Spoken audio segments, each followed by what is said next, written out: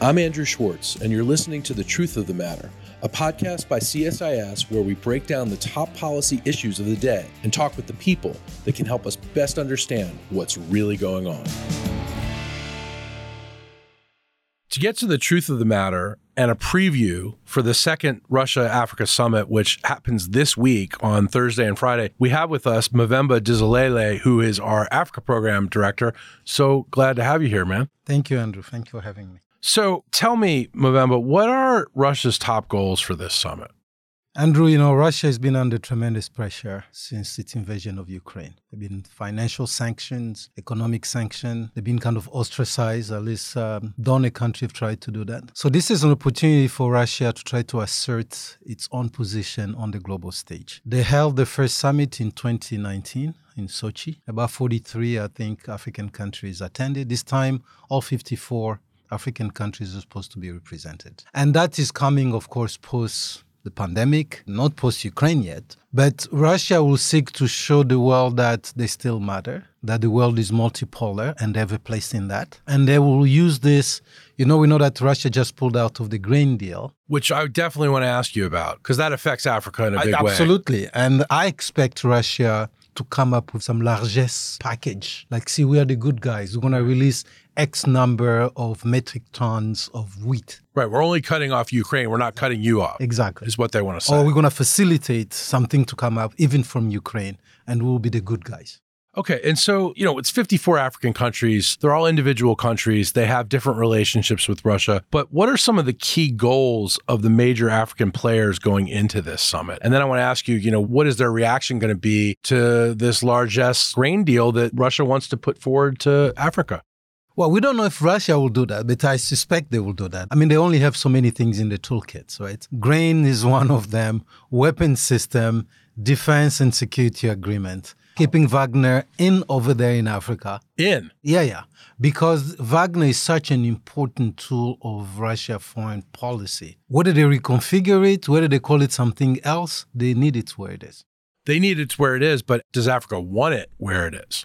Let's be specific. Wagner is only in 4 African countries, right? So it's Sudan, Mali, Libya, and the Central African Republic. In the West, we make so much noise about Wagner that you think they're all over the continent. Wagner's definitely the boogeyman. Absolutely. However, the people who are using Wagner need Wagner. Not all African countries, as manifested by where they are. They're only in 4 countries.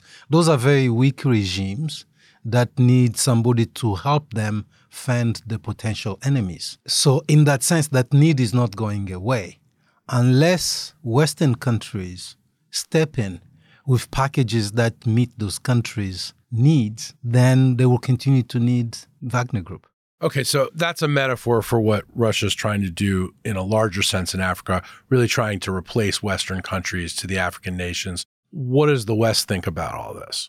I think the Russians take advantage of opportunity that's open to them. They're very good at being that, there's an opportunity here, let's jump in it. The West, I think, has been sluggish. I always say, the West wakes up in the morning and looks in the mirror and says, "Ain't I pretty?" Well, we kind of are. Well, yeah. They are. But right. Everybody says, yes, you are pretty. Yeah. You're not the only pretty one over here. Yeah. And by the way, there are a few flaws that you need to fix. Sure. So I think in the West, it's actually a call to us to say, hey, what are we doing in a place like Africa? Africans have agency. They have responsibility for their own future. But if in the West we decide that we want to compete with everybody else in this multipolar world, then we need to meet Africans where they are and not expect them to be some, deep every African leader, there's some Western leader waiting to come out. No, they are Africans. They have their own experiences. They have choices. Let's make our choice the most palatable to them. Okay, so we're talking about a lot of countries, and they've had divided reactions on Russia's invasion of Ukraine. How do you expect different African countries to actually approach this summit? So I think different countries, one, food security is a key point. I think all African countries from Egypt all the way to South Africa will want access to grain. They will want access to fertilizers. And then everyone will negotiate their personal interest. By personal, I mean national interest. So the countries that need more security packages from Russia, they will try to negotiate that. Some countries will need Russia to support them at the UN, because remember, Russia is still a full member of the Security Council at the United Nations. So as such, they always cover for countries that need that cover. They'll veto certain positions. That's the soft power that is really important for a lot of African countries because they don't want to be bullied by Western countries. So which are the African countries that are closest to Russia and which are the ones that are closest to the West? I think most African countries are somewhere in between. The only country that is really close to Russia in a very clear way is Eritrea. Eritrea, in that big vote in the UN back in 2022, voted against the resolution. It was the only African country that voted against the resolution. The other countries either voted for the resolution or abstained or didn't show up at all. But now we have Mali, we have the Central African Republic, we have Libya, and we have Sudan. Those are the 4 countries that we'll say now are close to Russia because of the Wagner Group, because of the situation they find themselves in.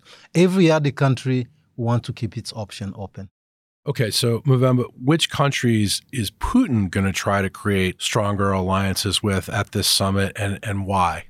It's hard to answer because I don't think the Russians think that way.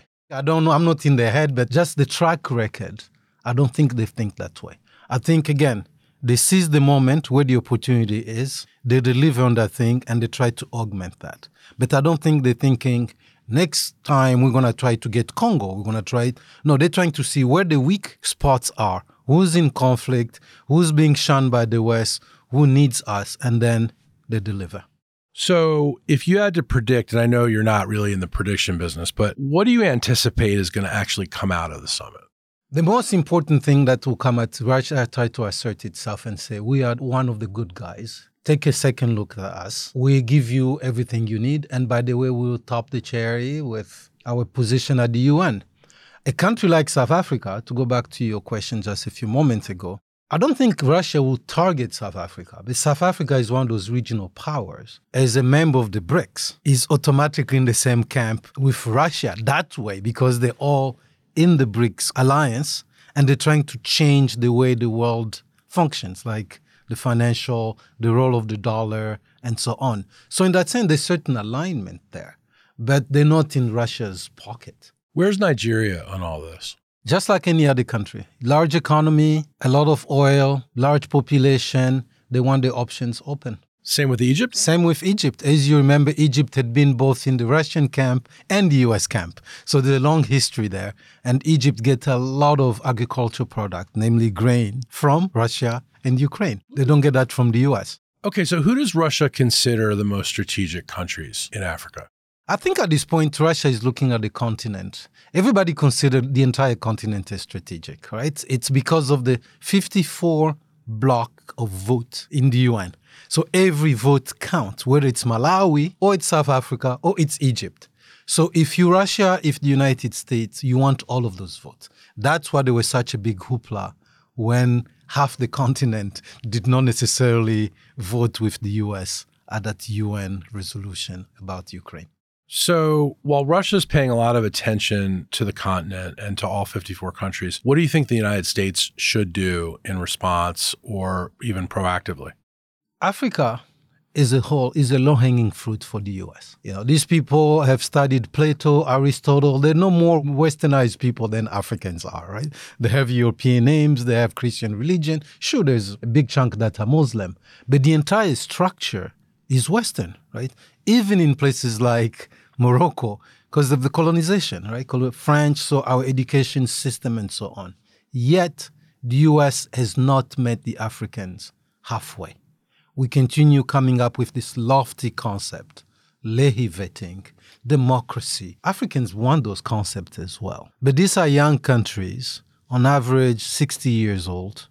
They still go through a lot of changes. We see what's happening in Israel. We see what's happening everywhere else. Democracy is not easy. So every time we pull out, every time we suspend somebody, we create opportunities for the others. Mvemba, a lot to think about. Thank you so much for helping us to understand this summit and its implications. Really appreciate it. Thank you, Andrew. Thank you for having me. If you enjoyed this podcast, check out our larger suite of CSIS podcasts. From Into Africa, The Asia Chessboard, China Power, AIDS 2020, The Trade Guys, Smart Women, Smart Power, and more. You can listen to them all on major streaming platforms like iTunes and Spotify. Visit csis.org/podcasts to see our full catalog.